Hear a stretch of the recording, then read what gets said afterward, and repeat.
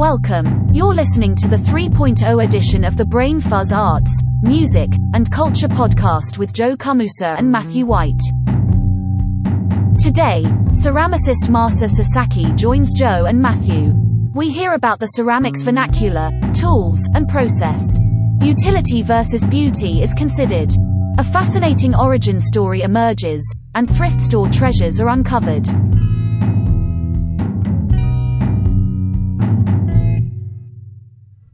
For more information and links to resources on this episode, you can always find the show notes at brainfuzzpodcast.com. And now, from secure and safely distributed locations including Brain Fuzz Northwest and Brain Fuzz Southeast, here are Joe and Matthew with Masa Sasaki.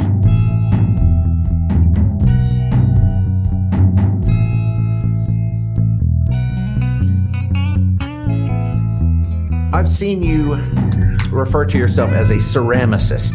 So if I said, Masa, what are you? You would say a ceramicist. I guess I would say that I'm a ceramicist or potter. Either way, ceramicist sound a little more artsy to me. Okay. Well, that was actually the next little note that I had made here was, those terms get used, just interchanged, pottery, ceramics. Right. What are the differences?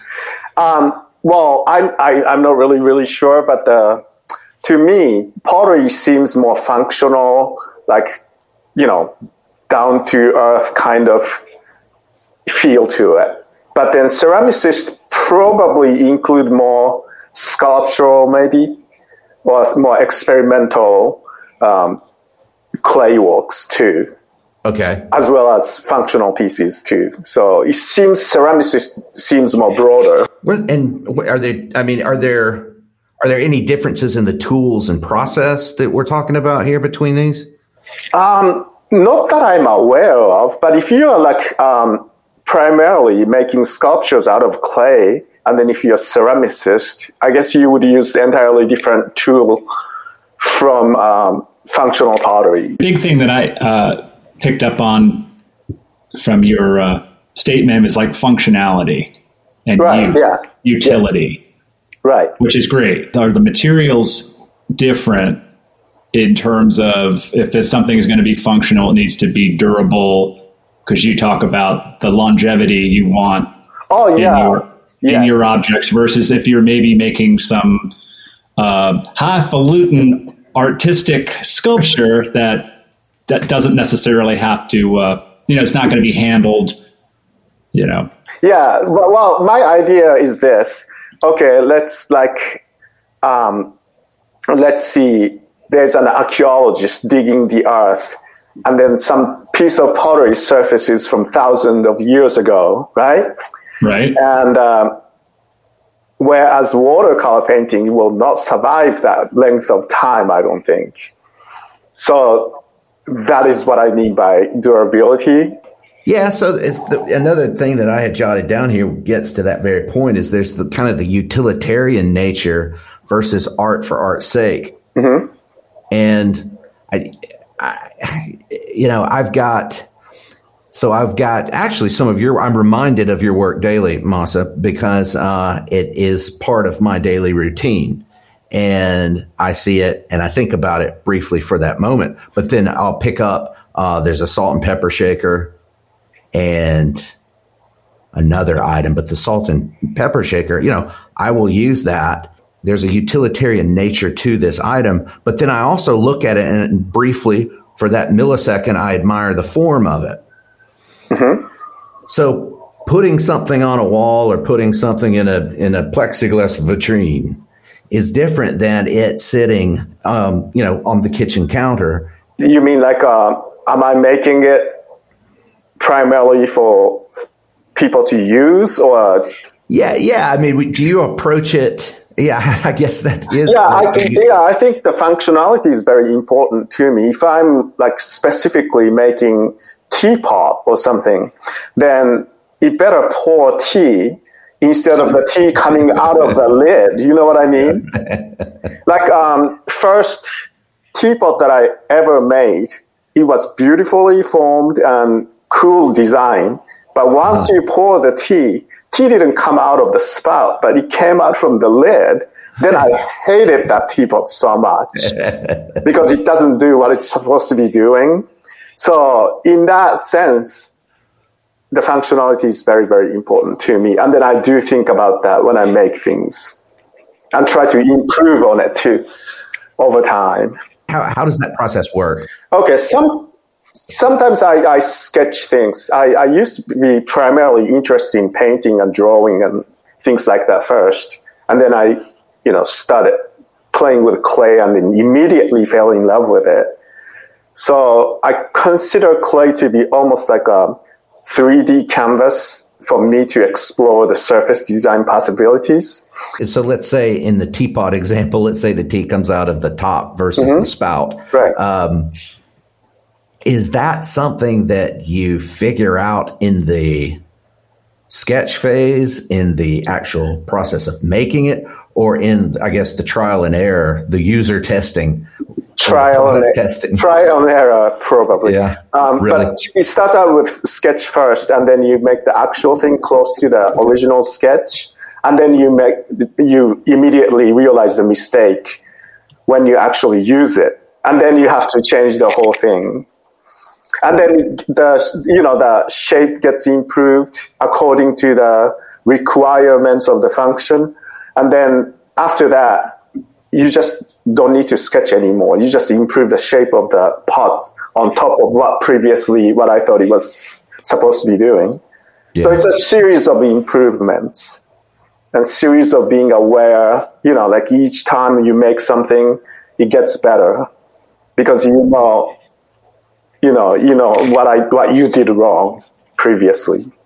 So I had the opportunity to see the setup there at your studio and kind of refresh my memory and share how many pieces will you have at one point in this process or this part of the process, and then how many pieces are over here in another part of the process? Yeah, it's about 400 square feet or something like that. It's not a very big place at all, but if I am making a cup, my kiln can probably fire up to maybe 60 cups at a time. Wow. Yeah.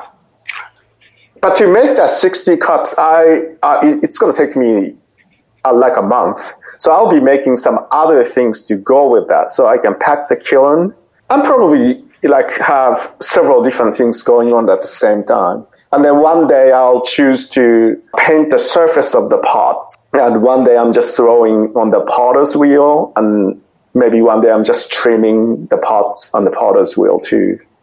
And then one day I'm just glazing the whole bisqueware. So it all depends. And one day some gallery needs this many things. So I try to come up with that as a priority. So it varies very much. So the steps, walk through the steps for those of us that are... Well, the first thing is you go to the clay store and buy your bag of clay, and then bring it back to the studio, cut the clay into pieces so that, you need like a pound of clay for a cup. So you wedge that clay, wedging meaning like you don't want to have any air bubble in the clay because that maybe explode your pot later. So you wedge clay very well, and then after that you go to the potter's wheel and then shape the clay into cup shape. So that needs to be dry so you can trim the bottom of the pot. It depends on like day like today when there's no moisture, I can probably do that in half a day later. But day like last week when, every day was raining, clay never dries. So it takes like 3 days to dry. So it varies too because that's, that changed the whole process. But sometimes air conditioning helps too. But that's that. And then I when the clay is leather hard, that's when I trim the bottom of the cup. And then when that is done, after that, I paint a cup and then put some surface design on it. And then it goes into the kiln for what is called bisque firing. It just makes clay more permanent. It's hard. And then it comes out. By the way, the bisque firing will take like 13 hours or something like that. Wow. Yeah, and then the kiln goes up to almost 2,000 degrees. So my studio gets really, really almost like sauna. It's very hot. Wow. Yeah, but it's very nice in the winter time. But not very good in the summertime. What kind of paint do you use? Okay, I use colored porcelain slip, which is porcelain clay. It's a very wet state. And then you add a color pigmentation. It's called mason stain. And then you just mix that so you have the color. That's like almost like gesso on my pot. And then next step is to draw the design on the surface on top of that color slip. And then you just draw something on it, and then you use what's called underglaze, and then you apply that. Underglaze is almost like paint, really, like acrylic paint or something like that. Right, okay. Mm-hmm. And when that gets dried, it goes into bisque firing. Like, it's going to take 2 days because kiln gets really hot and then cools down. So 2 days later, I open the kiln, bisqueware is ready, and bisqueware, they are ready to be glazed. Glaze is almost like a glass particle in liquid form. And then when they're exposed to high temperature, they become very clear, like glass surface.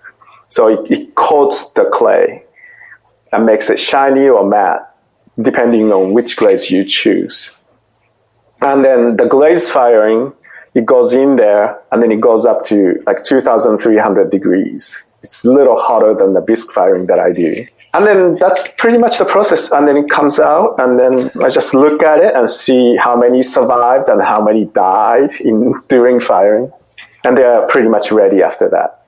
Wow, that's a very involved, coming from a drawing and painting practice. I'm just thinking, wow, that's, but I could see how mastery could come sooner since you're working in such large batches, and you just have to focus and it sounds like live with success. And then like on a given batch, you're going to have some that just don't make it, or they explode, or they just break.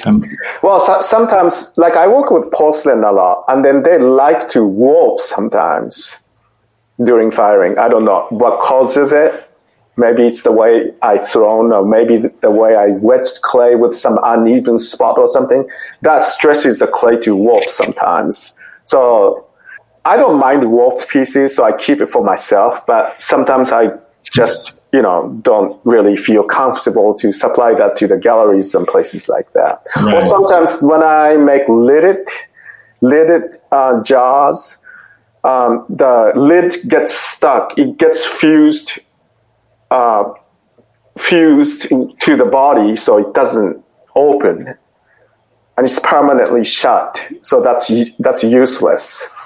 That's what I mean by some of them don't survive. That's just the art object then. Exactly. Yeah. What's the in your average batch? How many are you losing 5%? Are you losing 10%? Actually, I'm getting better and better at this. More I practice, the less things gets damaged and destroyed. So I would say, like the last firing, everything came out perfect. Oh, that's great. Yeah, okay. So like 90%, I should say, 95% of the things do pretty well. And is that something that, I assume everybody goes through that. I don't care where you are. If you are the master, you still are going to have some percentage that you lose, right? I'm pretty sure they do. Yeah. Yeah.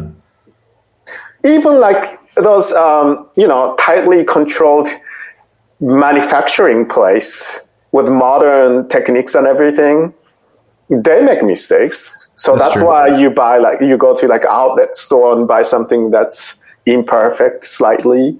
You know what I mean? So the 100% is probably, you're not going to be able to achieve it. Right. except the last firing. Occasionally, yeah. Yeah. And the whole process takes how long? It depends. It depends on how busy I am. Like, you probably have noticed that I have been quite busy lately, right? Mm-hmm. Let's see. Like last month, I did 4 firings. That's a lot for, like a home studio kind of environment. So, but then let's say a month before that, I was kind of relaxed, so I didn't do much of maybe 1 firing or something like that. So it really depends on what kind of event that I have, or like if I get a new contract with a gallery or something, then you just have to come up with like 50 pieces in a month or something. Then you just have to do accordingly to what you have.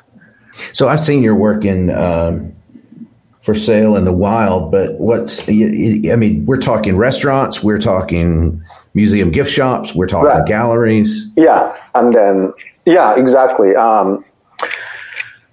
Let's see, restaurant. That's interesting. It's a high-end restaurant. It's called Lazy Betty. Yeah, the owner's brother saw me at an art festival, and he thought my style would go very well with the restaurant. So the restaurant owner, Ron, came to my studio, and we talked about collaborating for the restaurant. And I started to, make not everything. It's just part of their dinnerware I make. Mm-hmm. This kind of collaboration is very interesting to me because it's entirely different approach.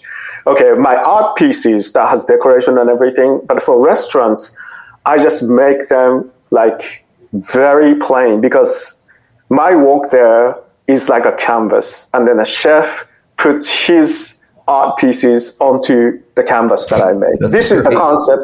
You know what I mean? So, yeah. So my restaurant collection is very, very simple, minimalistic, yet, I try to have interesting things going on. But in your work, symbology plays a major role. Oh, you mean like the Alien series? And the symbols are in surprising places sometimes. Yeah, exactly. Well, I like the idea of something that is hidden, and sometimes the owner find out later that there's something at the bottom of the cup that's not exposed otherwise.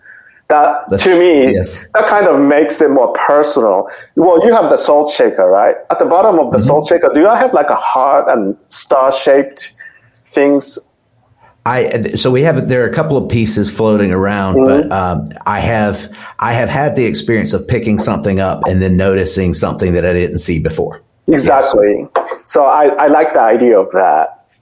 Yeah, because you're always discovering the piece as a user of the piece. Yeah, this is almost like, it comes from, I was kind of more into painting when I was in college. So it comes from, like, when you look at the painting, sometimes you find something else that you have never seen, like later on. I really like that concept of something hidden or something that you discover later on.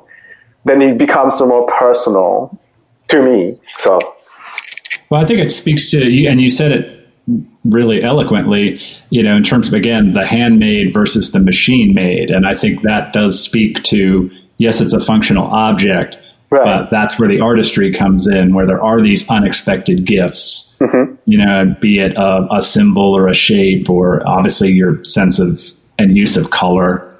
It doesn't look like something that I would walk into a store and see a mass-produced line. And I think that's art. That's the gift of giving any of us something, that jumps out from the mundane of daily living. Right. Yeah. So therefore, you can drink coffee out of styrofoam cup, right? But then if you want to elevate your awareness or spiritual existence, sometimes it helps to have something that reflects, that kind of ideas. And that's what I'm trying to make here. So painting and drawing in college, I was just trying to get a sense of how long you've dedicated your life to this pursuit.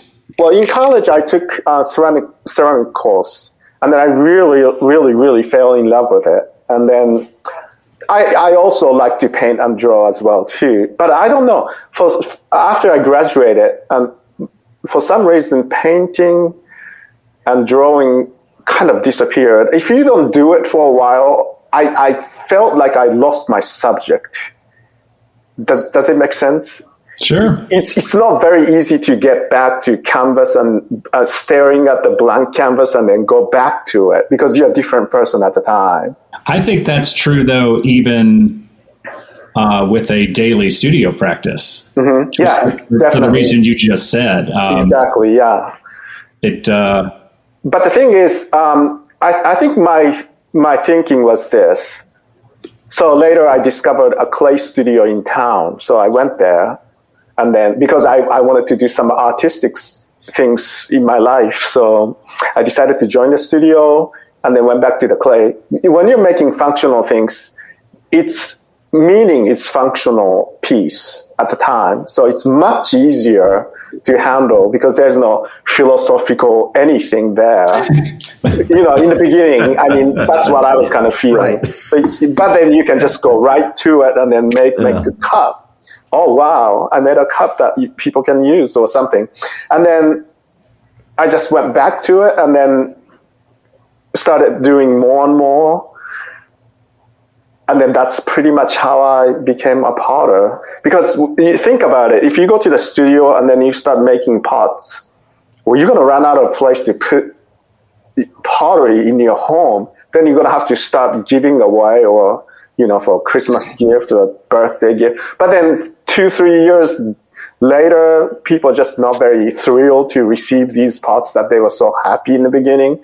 Then you have to kind of, in the meantime, you're accumulating more and more pottery in your house, and then you just don't know what to do. So then you suddenly discover there's such thing as art festival and things like that. You decide to sell your stuff with a couple people, share the booth fee, and then you start selling. And then you realize it doesn't sell in the beginning because, what you're making is probably not what they're looking for. And then after a while, then you get a hang of what seems to sell, what doesn't seem to sell. And then you kind of go to that direction because you do want to get rid of your pottery. And at least you want to pay for the materials and stuff like that, right? Right. Yeah. So that's how it all started and then led me to this point. I never planned to be this way, but it's just became this way. Well, and then you get to the point where people don't come to your studio necessarily to buy a specific item, but they want a piece of your work. And so then it flips, right? Right. Now, by the way, while we're talking about your background, you shared an incredible story when I was there that I saved. I did not mention anything to Joe about this because it was intriguing. And that your family, I believe it was your father. Yes. Somebody should write a book about my dad at some point. But, he was a country musician. He passed away like 4 or 5 years ago. I'm just not very good at years, but he passed away. He lived in Nashville. Why he come to Nashville? Because he wanted to become a country singer, which is kind of insane, being as a Japanese person. But at the age of 52, he divorced my mom and decided to come to the United States to pursue his dream. So that's what he did. Wow. And it's a very rare story, I think. But if you Google Hank Sasaki, you should be able to find a lot of videos of him singing and all that stuff. Oh, that day we were talking about it. Right. And I did. I think I was standing there. I was like, yeah. No, I was a foreign exchange student first, and then I lived in Idaho for many years before he came. He came here because I was here first, and then he was encouraged that his family member was here, and then his dream was to be a country star in Nashville, Tennessee. So he moved there, and then he called me that he wanted me to move to Nashville with him, so I did. So that's not a very conventional father figure at all. So to me, that was a very good thing because I could pretty much do whatever I wanted to do. Yeah, there's permission. Because he doesn't have the right to complain about his son not being lawyers or doctors or any of the number of things that normal parents wants their kids to be or whatever. So yeah, I was pretty much raised freely and very lucky to have dad like that, I think. Yeah. That's amazing. Yeah. But then his career was okay because it's very difficult to break into a traditional country music field in this country. It's sort of like you going to Japan and become a sushi man. You know what I mean? So there's obstacles and everything. But then the funny thing is, traditional country music is appreciated elsewhere so much more. So my dad would have a gig in Germany and Australia and Japan. That's how he pretty much made his living that way. Not so much here, but then although he did have a gig in downtown Nashville because he's just so unusual. So that was how he made his living. And was he doing his own material or his own material plus covers? Yeah, own material plus covers. And then he called himself Hank Sasaki because he was so in love with Hank Williams, the senior. So back then, when he was a middle school student, I think, after this is World War II, the American soldiers in Japan, the army base in Japan, they were listening to country music, all of them. And then my dad thought that was the coolest thing. So that's how he really got into country music, and then he just went crazy for it, pretty much. And it was. Wow. When did he begin songwriting? His own songwriting is much later in his life, I would say. But he was always performing at country music bars in Japan. There's such thing there because the World War II, country music was very popular in Japan, so there's a lot of places that you can listen to, and then you can sing, So that's what he was doing. And he had a, daytime job, but nighttime he would go out and do all live music kind of stuff.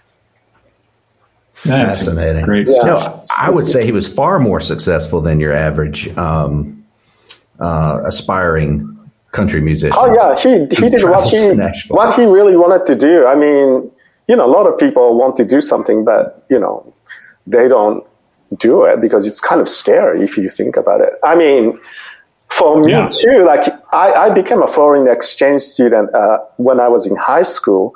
But if you ask me to go to, let's say, Spain right now and then start over, I would be terrified of that. As you said, there was not going to be any stigma there, or I guess an expectation that you. Well, right. What was the expectation like? I mean, was the expectation you do what works for you, or? Well, he used to say, basically his message was do what you are really you like to do. Because he used to say, I wish I did this so much younger. Oh. Yeah, that message is just do what you like to do while you can, is what he was saying. Wow. And I think that is one of the maybe greatest message, I think. Oh, it is great. It's great. That's universal. And I've heard that from so many successful people. Mm-hmm. But at the same time, I think, you've got to do what you want to do no matter your age and depending on one's circumstances. Because I think, with art making in general, so many people, I think we're all have art in us, right. And it gets kind of beaten out of us. Yeah. Each day, I'm getting really deep here, but each day obviously is a gift, and it's like, how do you want to use your time? Mm-hmm. Doesn't necessarily say it's going to feed you, but, right. Well, I mean, physically, but I mean, Yeah. I think I'm imagining, the joy and that anticipation when you're waiting to open up that kiln and see what do we have here? Oh yeah, it's almost like a Christmas time. Yeah, when you sure. open the kiln and see all the things there, especially when I'm working on some newer pieces or something, or the glaze combination that I have never tried. I am just so excited about things like that. That's great, and I'm sure that gets you through some of the parts of the process that maybe are a little more of a slog at times, or like you said, when the studio's really, really hot or nothing's drying. I just think any kind of studio practice, you gotta seek out those things that are those magic moments, and it will propel you. Because again, I think any of us doing any kind of creative work, the world doesn't care if you do it or not. You've got to find a way to keep going. Oh yeah, definitely. Speaking of seeking out, Masa, you also shared that you've made some discoveries in thrift stores. Talking about the clothing business that I have on the side now. Oh, well, okay, so this is an interesting thing. Okay, well, right after, toward the end of my college years, my cousin called me to find me some vintage clothing from thrift stores in the United States, because that was a very popular item there at the time. So, I would go there and find me an old pair of Levi's 501 or something like that. Yeah. And then I ship it there, and I get it for back then $3 a pair or something. And then they can sell it. If it's the right kind and right style and right detail from 1960 something, they could go up to $5,000 a pair of jeans, insane kind of market. So whoever discovered that something old clothes can be or can have antique values, that is a genius right there. Yeah. Okay, so what I did is I buy a shirt for $2 or something, and then sell it for $15 to my cousin's store. And then they sell that shirt for $50 or something like that. Because, those vintage jeans is very rare. You will probably never find it. It's not a common item. It's almost like a treasury hunt. It's very rare. But then in the meantime, let's just say Ralph Lauren shirt, that's very easy to find here. So you can find it for $3, $4 and then, sell it for $15, $20, and then they sell it for $50, $60, something like that. There's that kind of market that exists. So that's how I made my living when I was not doing pottery, pretty much.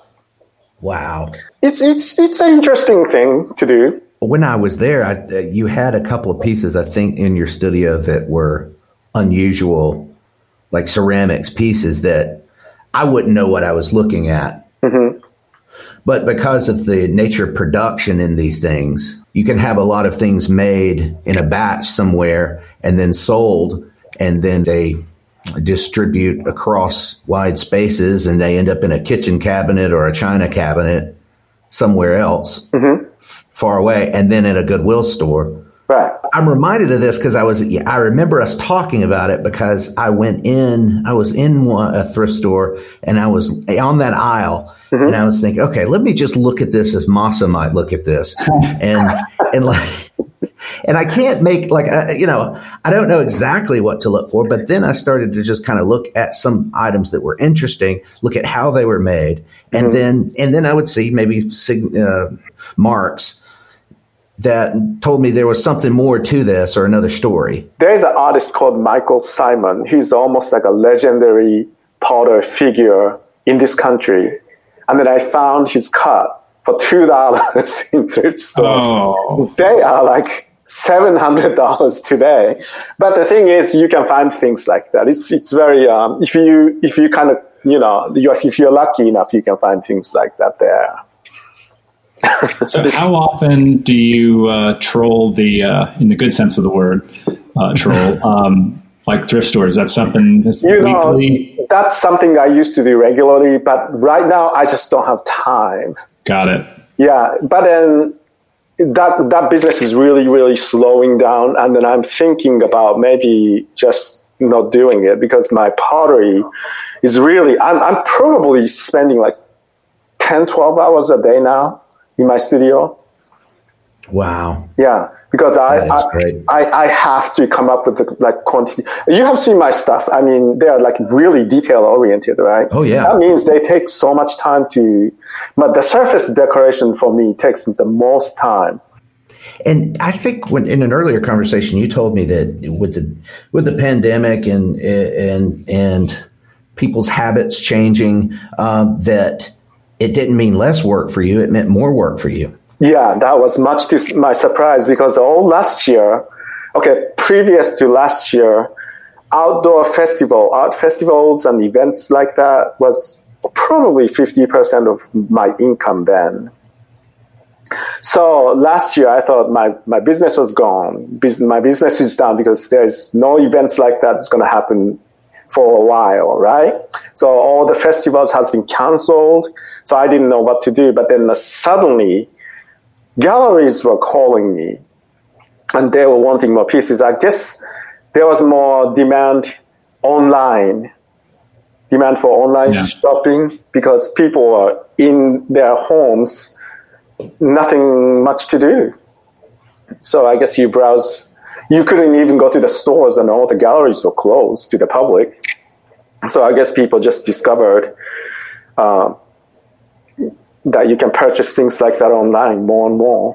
So, do you find when someone's shopping online, do they set out looking for functional items for their homes, housewares, or are they looking for a piece of art? Well, functional and piece of art, maybe. Okay. Because that's very unusual if you think about it. Mm-hmm. If you're just looking for a cup, you can go to IKEA or like Crate and Barrel or whatever those places, and then you can buy like 30 cups for $8 a piece or something like that. But that's not my market. You know what I mean? Right. Yeah. So I'm assuming like people like the function as well as design. It's an interesting space because not just with your work, but then there's another ceramicist work at my house, and it's in a like high traffic. We use this piece, and then one day one of them broke, and it was just through honest everyday use. It wasn't abuse or anything like that. It just clumsiness, and it wasn't. It was just wear and tear, and then this piece broke, and I just remember there was a part of me that struggled with that for a second because it was almost as if I should have somehow protected it more or use it as a showpiece rather than something that I was using daily. But in another way, it was like, well, that's the best way to honor this person's work as well. What are your thoughts on that? Am I crazy? Oh, no, you're not. You are my best kind of customer, so you can come back and buy more pots. Right. That's true. There you go. So you get a new piece. And you don't have to store it. Exactly. But, sometimes I find like some of my clients, they have a glass case and they display my cups and all that stuff and never been used. I'm fine with that too. But I like the idea of the intimacy of somebody actually using my piece. It becomes kind of someone's daily routine. I really like that kind of idea. Well, you think some folks too, like whether it's budget or space, like, but you're saying, especially maybe if someone's looking online at a gallery, do they have room for a painting? Can they afford a painting? Versus, your work functions as a beautiful painting, object of art, and that's functional. It can be displayed. Like, I think that's a great position to be in. Yeah, it's very, very different. Yeah, I understand. But sometimes I feel that if I put the same amount of time into painting and if I were able to sell paintings for like $10,000 a piece, that is a very good position to be in. But the thing is, I really enjoy making things with clay. It's just something that I cannot really get away with. Does it make sense to you? Yeah, the functionality and, I agree that, anyone that can sell, paintings at a high price point. But, I think everyone always, when I've had people in studios or at a gallery, they usually are, oh, well, you just have to sell 5 of these this year. And it's like, but there's no guarantee that you're going to sell 5 or that it's going to be on some kind of timeline that's convenient, to paying bills and feeding yourself. Right. But I agree. I mean, we all make what we make, and the amount of hours that you devote to this. I mean, that's obviously it's got to be a labor of love in addition to being a livelihood, because that's pretty intense. Yes, it is. Yeah. I feel, especially when I'm on the wheel, centering the clay, it's almost like a form of meditation. That throwing process to me is very peaceful. And I think I don't consider that as a stress at all. Do you see what I mean? Yeah, that's great. Okay. When I was doing residential construction project management job, that was stress from both sides. From the contractors and then the homeowners, you're sandwiched in between these, and then you hear the complaints from both sides. It's very different environment. I didn't know about that. I didn't know that was part of your... I did so many different things. I did an interpretation, like a Japanese interpretation job here. So... And that's one thing. And that pretty much led me to run a project management company, because there's many, many Japanese companies in town, and they have houses here, but they needed somebody to manage these properties. So that's why I came in to arrange subcontractors and things of that nature. Wow. So that was very interesting. But then the interpretation part was very interesting, because a lot has a lot of conventions and things like that, right? So I get hired on that particular project where a group of Japanese theme park roller coaster division comes here to negotiate the repairment cost of the roller coaster. So I go in between these parties and then do the translation. So that was kind of interesting. Wow. Yeah. You learn a lot about different businesses. Wow. So there's a international fabrics convention. So you take this group of Japanese people into the convention, and then you go around the booth, and then you see all these fabrics that you have never thought possible. Mm-hmm. These things kind of gives me different ideas. And then you can kind of use things like that later to your own work too, somehow. See, I have always believed that having a varied work experience or some life that you bring to your art making makes for much more interesting art. Oh, yes. Yeah, definitely. And with such a varied work experience, tell me again, you were foreign exchange. Did you study ceramics? Did you self-study? How did you? I was a graphic design major, and then the ceramics was elective, right? Okay. But I really, really liked it.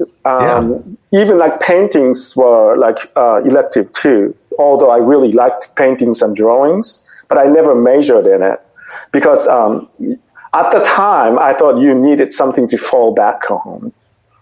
Yeah. It helps. Yeah.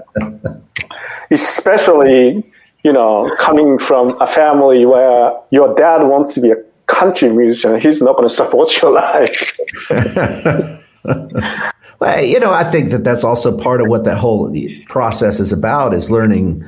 We tend to think that we approach education, this is the thing that I want to be, and I'm going to go from point A to B now. Right. I have never done graphic design job in my life. Really? Yeah. But it comes handy, though, because all these basic designing, basic design 101 and all these things, you learn about the color schemes and basic composition. These things are still with me, and then it's reflected on my pottery pieces. So, yeah. Sure, Nothing being wasted, I don't think. No. Look at that, Joe. You saw that just then. Let's see it. Let's see that piece of a cup? Yes, let's see that again. Yeah. Very this nice. is my Alien series. one day I was just playing around with cookie cutter, and then there was you see this outline here? It's actually a cookie cutter. If you turn this upside down, it's supposed to be like a tulip. But then if you see what I mean? But then that's where your creativity comes in. You turn it the tulip's shape upside down, and then you put like this eye figure in it. Suddenly it becomes like an alien figure. So that's how I came up with this symbol here. And then later on, I came to realize I'm an immigrant. I'm a green card holder, green card citizen. And then in my green card, it says resident alien.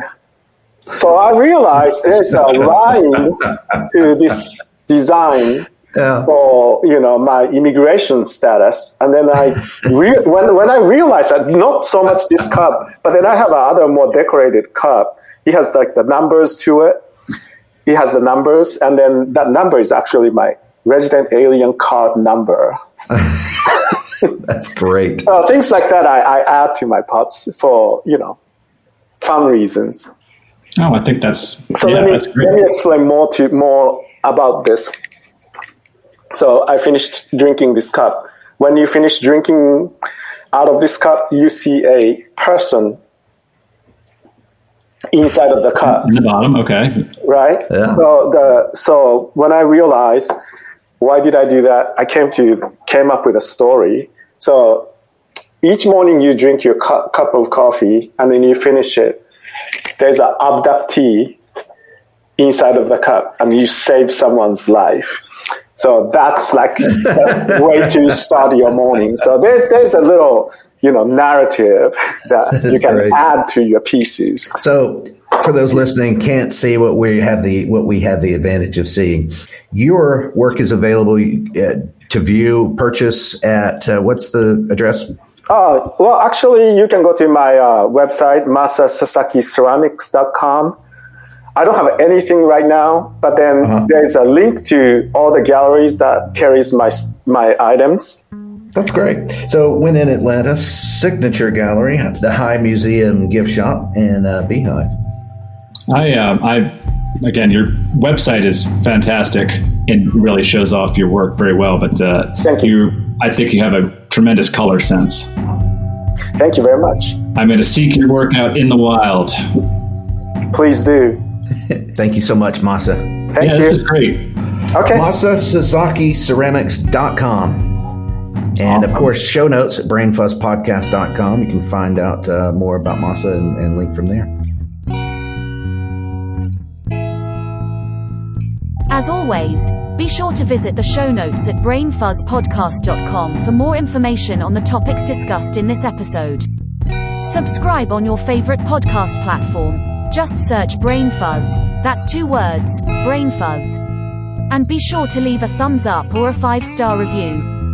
Finally, don't forget Instagram at Brain Fuzz Podcast for the rare visual nuggets related to the show. Engage in the dialogue, or just say hello, and use #BrainFuzzPodcast.